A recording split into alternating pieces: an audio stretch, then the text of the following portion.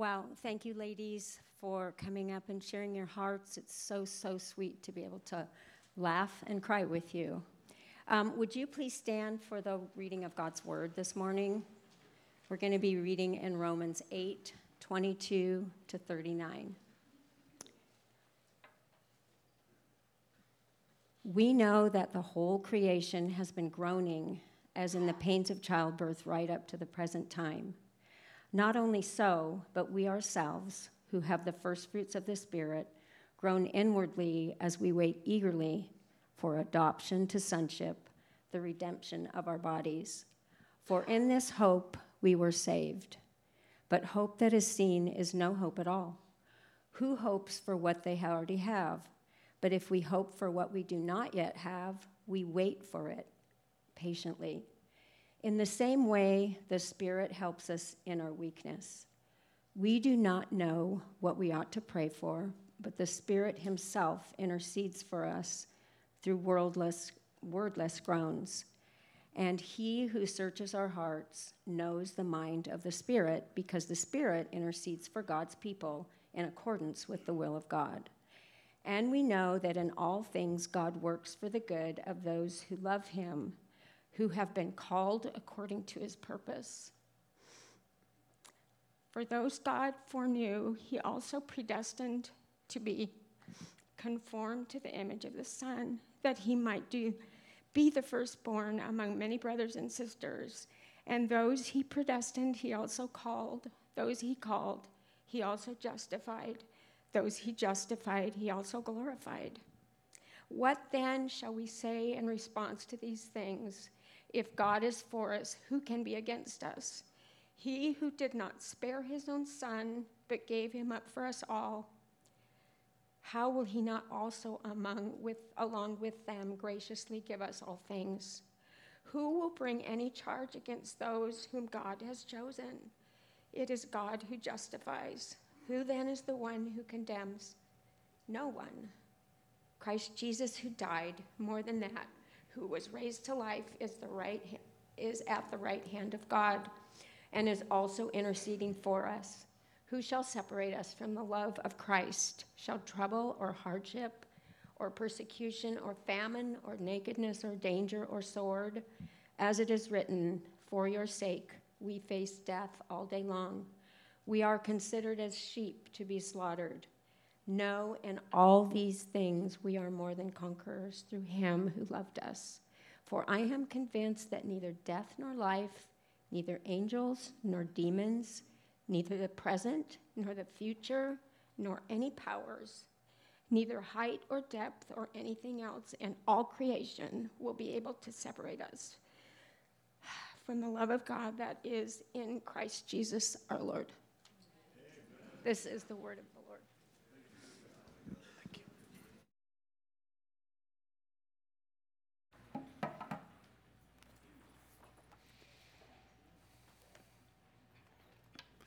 Good morning. Thank you. Woo, man, I've already cried 3 times today. Dang it. So good to be with you all. Thank you, ladies, for those shares. It was beautiful, both of you. And I love that new song. That new song just kind of hit me, and I was like, whoo. And I don't get hit very often, so bear with me if I take on the spirit of Wendy Turney for the next couple minutes here. I don't have the shoes that you have. Some cool shoes on right now. Just got sparkly shoes. What? You? Yeah, I'm talking to you. I love your shoes.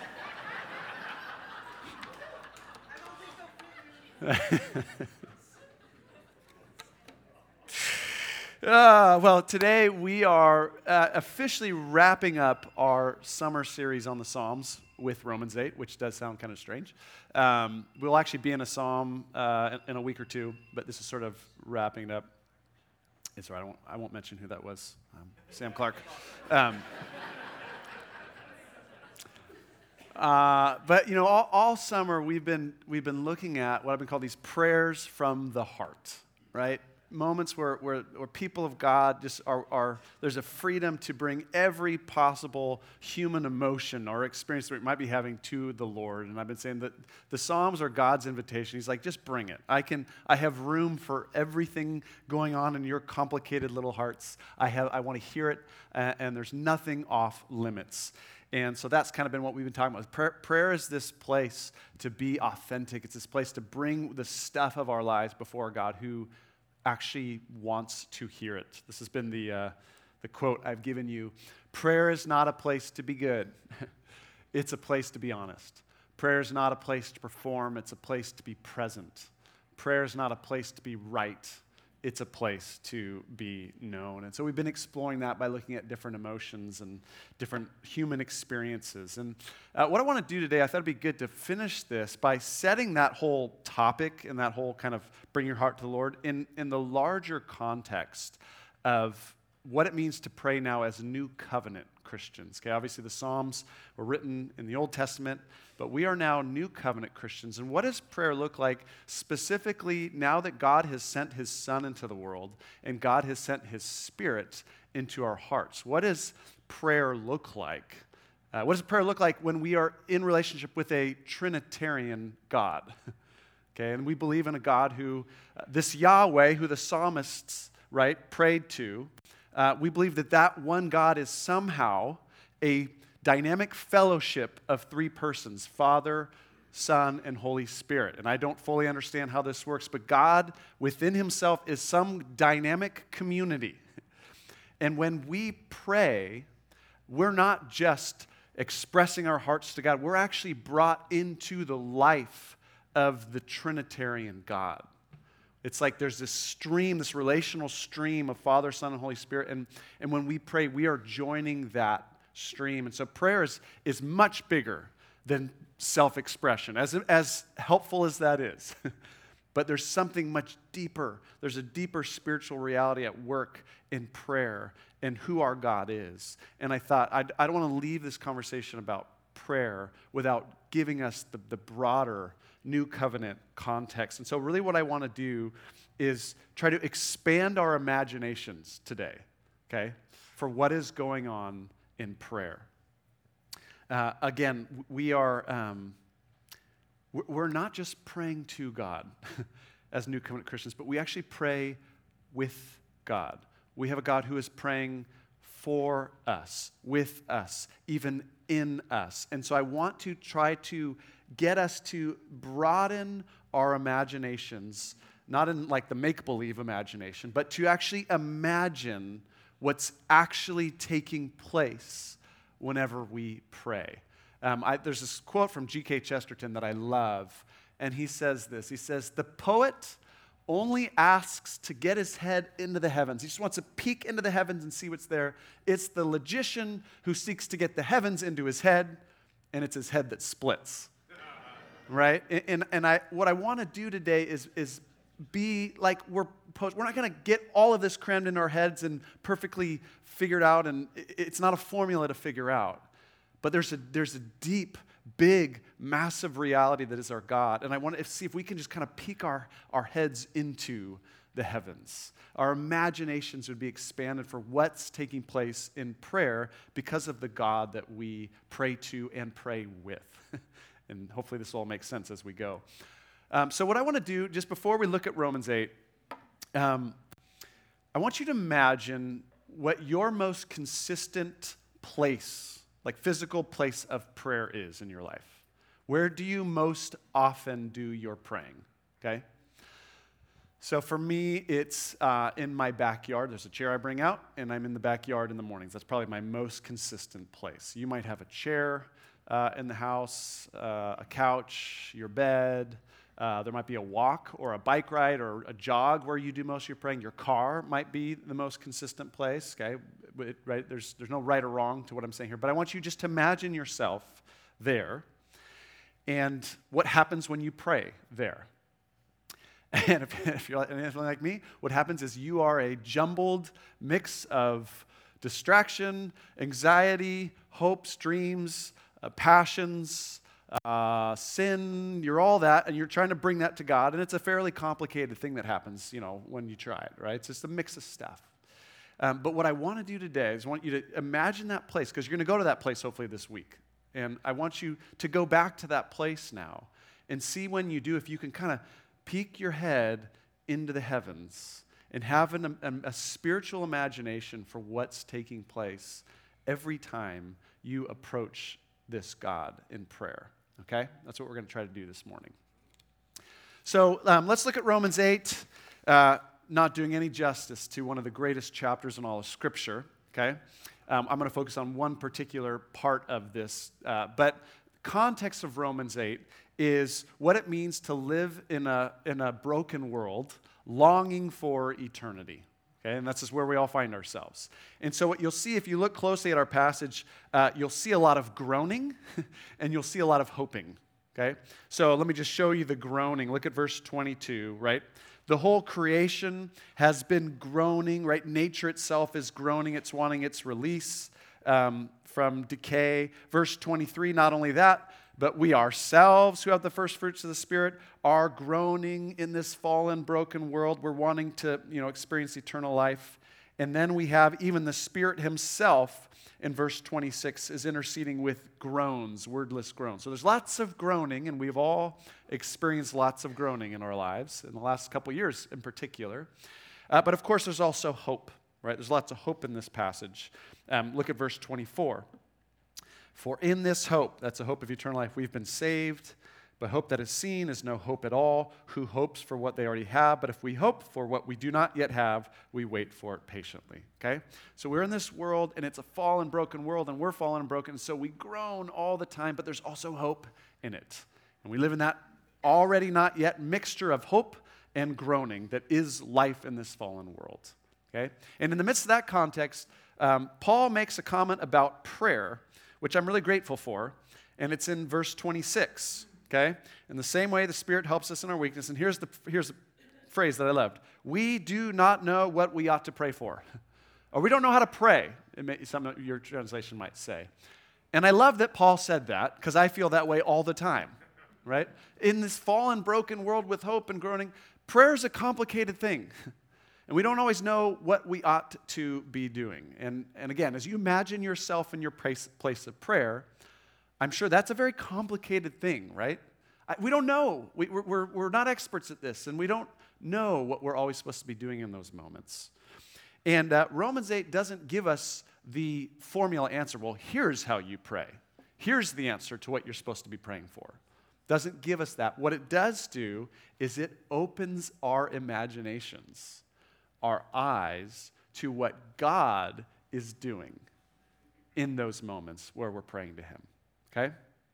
This Trinitarian God, Father, Son, and Holy Spirit. And so what I want to do for the rest of our time is I want you just to imagine each of the persons of the Trinitarian God and what is going on in those moments of prayer, okay?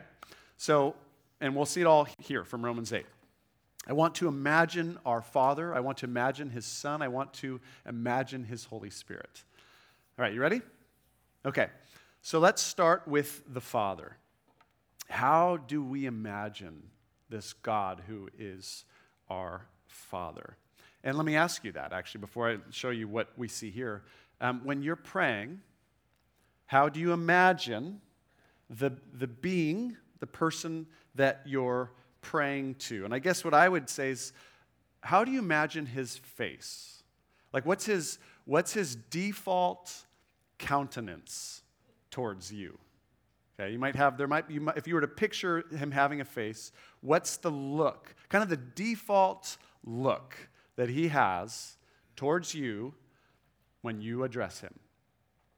And I'll just say, this is kind of a fun one for me to think about this week, because every week I get up here and I get to watch your all's countenances. And you all have different default sermon listening faces.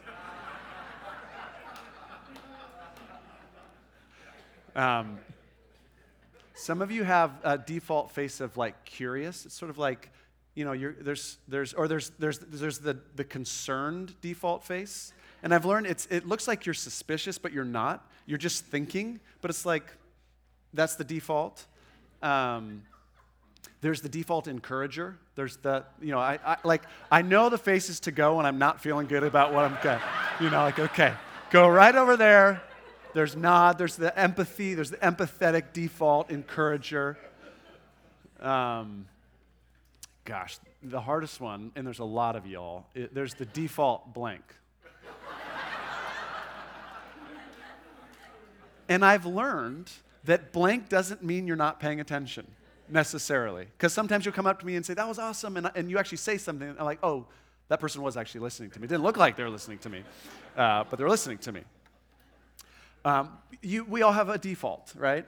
And what do you imagine the default countenance of God as you're in that place of prayer? What's his face towards you? And there's no description of God's face in this passage, but there's a very small 3-letter word that I so love here that gets at his default countenance, and it's in verse 31. What then shall we say in response to these things? If God is, what's the word? For us. This is his default countenance, a face that is entirely for you. Whatever you're about to say, whatever you've been up to, you have this person who is like, I am just for you. Like whatever's going on, I am so for you. And most of us have friends in our lives who we know, this person is so for me. I just know that they're in my corner. They're fans of mine. Whatever image you want to use. We have a God who is now, because of some theological realities, is entirely for us, for our flourishing. He is described earlier in verse 15, we didn't read this, but as our Abba, right? As our Papa, Dad, right? This father who has affection and delight in his kids and whose default, right, is, hey, I am for you. And we learn what that means. Look at verse 28. This is where Wendy started to hit her when she was reading this. And we know, here's what it means for God to be for us. We know that in all things, God works for, there's the word again, the good of those who love him. What it means for him to be for us is, I'm going to take every detail of your life, right? Becca shared past details of her life. I'm going to take every detail, and I have a way of working in the good, the bad, and the ugly for your good. And the good gets defined in the next verse as in order to make us more and more like Jesus. And so it's funny, the Gunlock family is kind of late to the Chosen series. We're in like midway through the second season. And most of you watched it like 2 years ago, but we're latecomers to it. But we're watching with our girls The Chosen, which is this, if you don't know what that is, it's this fresh depiction of Jesus in the Gospels. And it's a fresh take on Jesus. And I think it's been compelling to a lot of people. It's been very compelling to me. And I love the Jesus that is being portrayed there. And it's given me, just as I'm reading the Gospels, it's fresh eyes, another kind of thought of Jesus. And as I was reading this verse this week, I thought, God is using everything in my life. He can use it all to make me more like that guy. And I want to be like that guy. This is a really good man who is, that is my heart's desire, is to become more and more like that. And so one thing we know about God is all things he is using and can use in order to make us more and more like his son, Jesus. Look at verse 32. He who did not spare his own son, but gave him up for us all, how will he not also, along with him, graciously give us all things? This Father gave his son to you, the most extravagant gift he could. If he's willing to do that, what would he not be willing to give you that would lead to your flourishing? And those of us who are Abbas, who are fathers or mothers, understand we all want good for our kids, and there's nothing we don't want to provide them that would actually lead to their flourishing, right? There's some things they want we know are not going to be helpful. We won't give them those things. But we absolutely would do whatever we could to help them thrive. And so this is the first thing we learn. We have to imagine God, the Father, as this Abba whose default countenance is one of love and delight and just entire forness. I'm so for you guys, and I'm going to work everything out for your good, and there's nothing I wouldn't give you that would be actually helpful to your flourishing.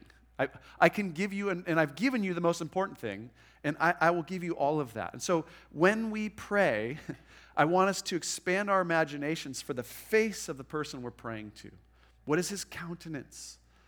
It's one of joy. It's one of affection. It's one of willingness and desire to help. Whatever you're going to bring up to him, there's a default. I want to help. I'm here to help. I'm here to help you thrive. Right? It doesn't mean we always get what we want, of course. Like we don't give our kids everything they want because that wouldn't be helpful.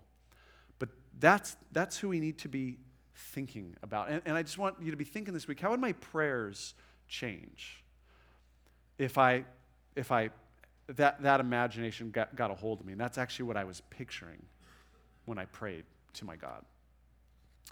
All right, so that's the first person, God the Father. But of course, we now need to talk about God the Son. And this is where this, I just think, gets amazing to me. Look at verse 34. Who then is the one who condemns, right? If God has already justified us and chosen us, who is it who condemns? No one. Christ Jesus, who died, who more than that was raised to life, is at the right hand of God and is also interceding for us. Okay? So there's about four things that describes Jesus in that verse. First one I want to say is he is at the right hand of God. Okay? So I want you, again, your imagination. So you're in your place of prayer. You're imagining God the Father and his countenance. And now you need to imagine that at his right hand, so I guess that would be to our left, his right, is his Son. Okay? In heaven, right at the right hand of God. Regularly, Jesus is described. He's in the place of power and authority and at his Father's side. And he's described in a couple ways here. He's described as having died. Okay? So the person at the Father's right hand is someone who, of course, died on a cross, which we will remember in communion today. This person died. If you could look closely at him, if you could look closely at his hands and his side, he still bears the scars, the wounds of his death. And of course, what he did was he died and took on your sins and my sins and all the sins of the world, all the stuff that causes all this groaning. He entered into the groaning, and he took that all on himself at the cross, and he paid the penalty for all of those sins. The just sentence that every human being deserves, he served. Death and condemnation. Okay? He died, but he also, it says, more than that, was raised to life, of course. Now, he's not dead, right? He's risen, he's resurrected, and he's full of power, he's full of life at the Father's right hand. And what is he doing? It says he is interceding for us. He's praying on our behalf, interceding. He's saying things like to his Father, and he's right at his Father's right ear. He's saying things like, this one that's praying to you right now, I died for this one. Right? These are what the intercessions of the dead and resurrected Jesus look like. I gave my life for that one. My blood covers that one.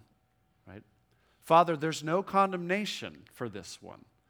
This one, in all her broken messiness and all his stupid, whatever you name it, right, is clothed in my perfect righteousness.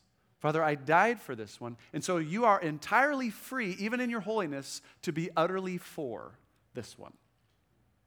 No condemnation. So, as we're praying, I'm praying in my backyard, right? And it's a jumbled, broken, dysfunctional mess of stuff, right? And my prayers are reaching the Father's ears, which is good news in itself.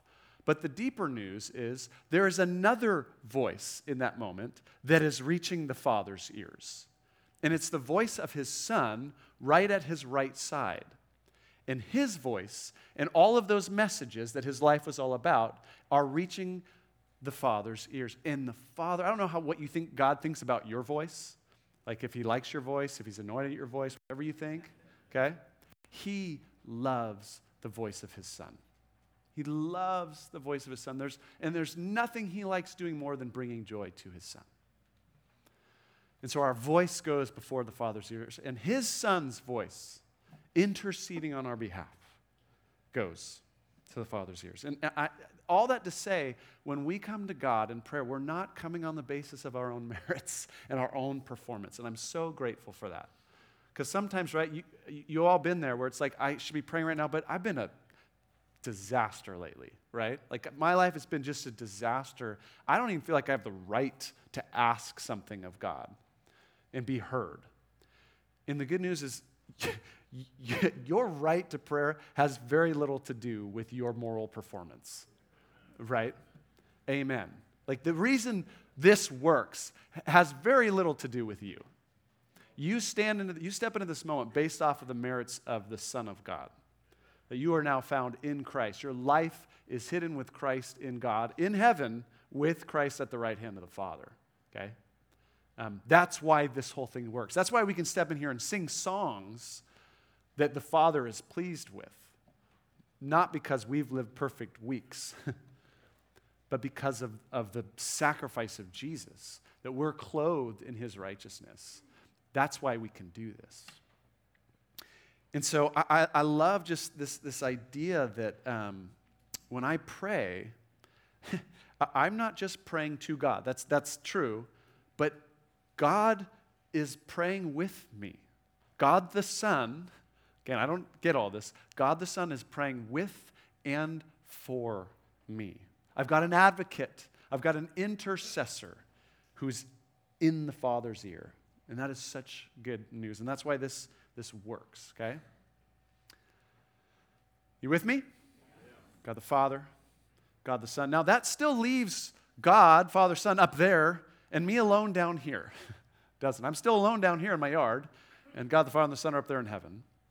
And of course, we need to bring in the third member of the Godhead to appreciate even another beautiful reality, which is the work of the Spirit in prayer. Let me read this to you. Look at verse 26. In the same way, the Spirit helps us in our weakness. We don't know what we ought to pray for. But the Spirit himself intercedes, that's the same word that the Son was doing in heaven. The Spirit intercedes for us through wordless groans. And he who searches hearts, that's God the Father, knows the mind of the Spirit, because the Spirit intercedes for God's people in accordance with the will of God. Okay? So we just learned that in heaven, we have one interceding for us. Now we're going to learn that even right in here, in our very hearts, we have God's Spirit, Jesus interceding in heaven, God's Spirit interceding in our hearts as we pray. So if you go back to verse 16. Again, we didn't read this, but here's another heart ministry of the Spirit's. Verse 16, the Spirit himself testifies with our spirit that we are God's children, right? Verse 15, the Spirit you received did not make you slaves so that you live in fear again. Rather, the Spirit you received brought about your adoption to sonship, and by him we cry, Abba, Father. So the Spirit has this beautiful ministry in our hearts, right? To take the fatherhood of God and take that and transform that so it's no longer just a doctrine we believe, but it becomes a reality we experience deep in here. Right? It's a heart ministry that the Spirit has. And what we're learning in verse 26 is there's another heart ministry that the Spirit has in the midst of our praying. And it's a new ministry, you've never heard of it, but it's called the ministry of groaning. Okay? He has a ministry of groaning when we pray. In our weakness, we do not know what we ought to pray for. Right? We've all had that experience. Situations are complicated.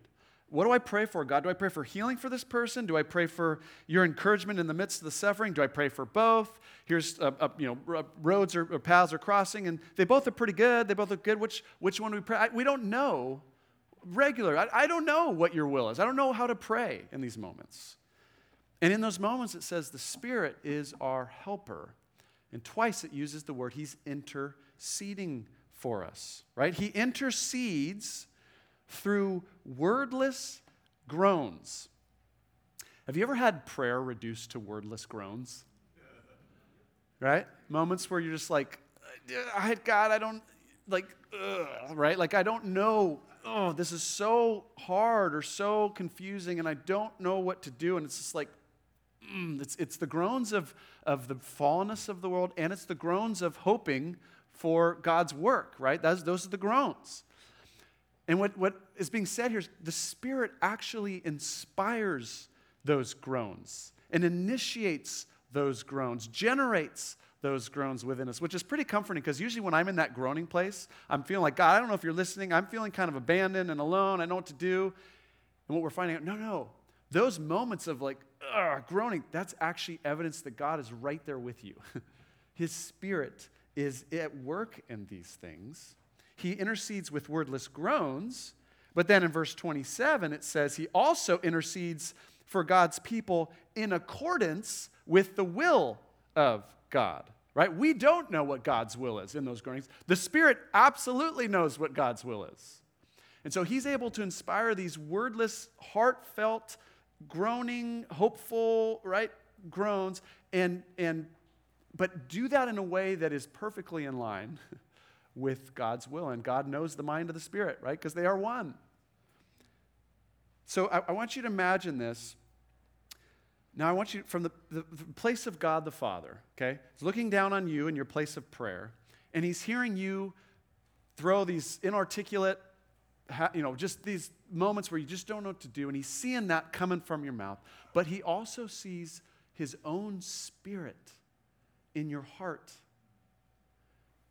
working in you, groaning within you.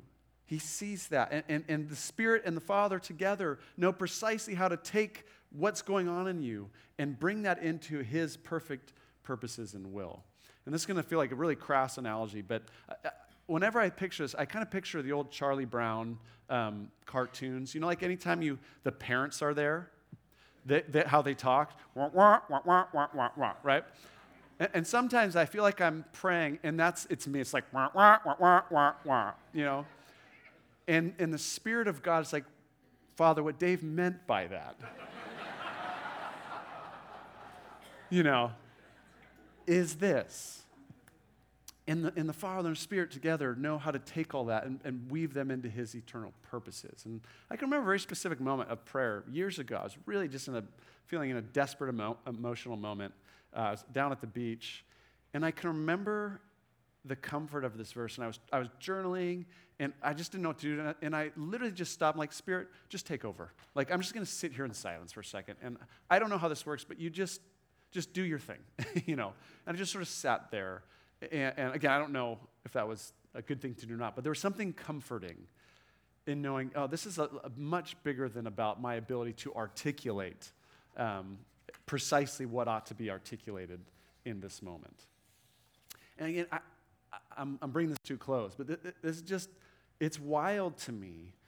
So I don't just have an intercessor up there at the right hand of the Father. I have an intercessor working and groaning within me, himself in line with the will of God, inspiring my prayers, even generating my prayers. Okay, look at this. This is a great quote. This is a great book, a little book called The Soul of Prayer by P.T. Forsyth. But I love this quote.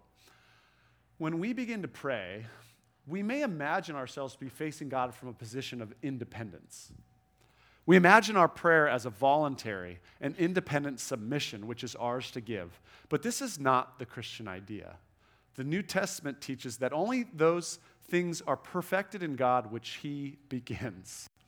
If our prayer reach or move him, it is because he first reached and moved us to pray.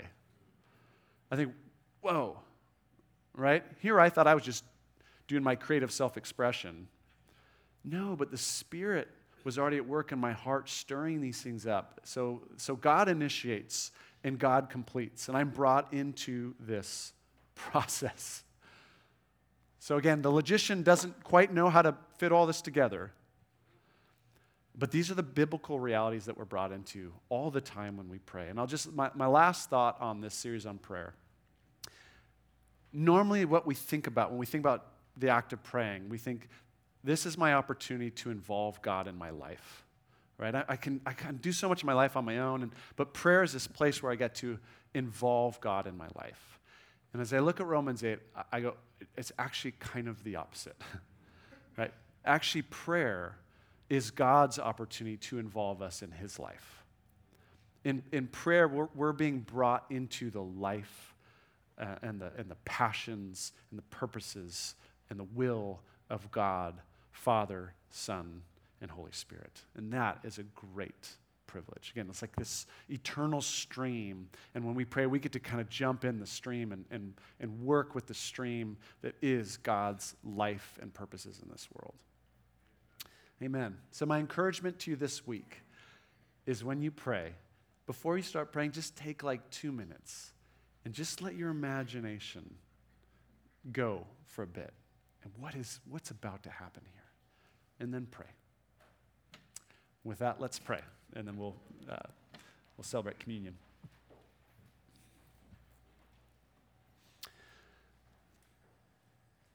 Well, Father, today at least I step back and kind of marvel in awe that you are this eternal God who is very complex, very deep and rich, and we can't even fully grasp all that you are. And I'm grateful that you're that big.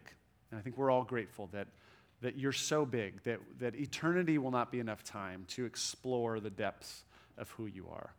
And I pray even this week that we might experience a bit of that wonder as we come to you with our ordinary daily prayers, sometimes for big things, sometimes for little things, but that you would draw us into your life, and that whatever else prayer is, it would be something that deepens our intimacy with you and actually changes our hearts and minds. We're often trying to change your heart and mind in prayer, but would you work in these times to align us with your heart and your purposes?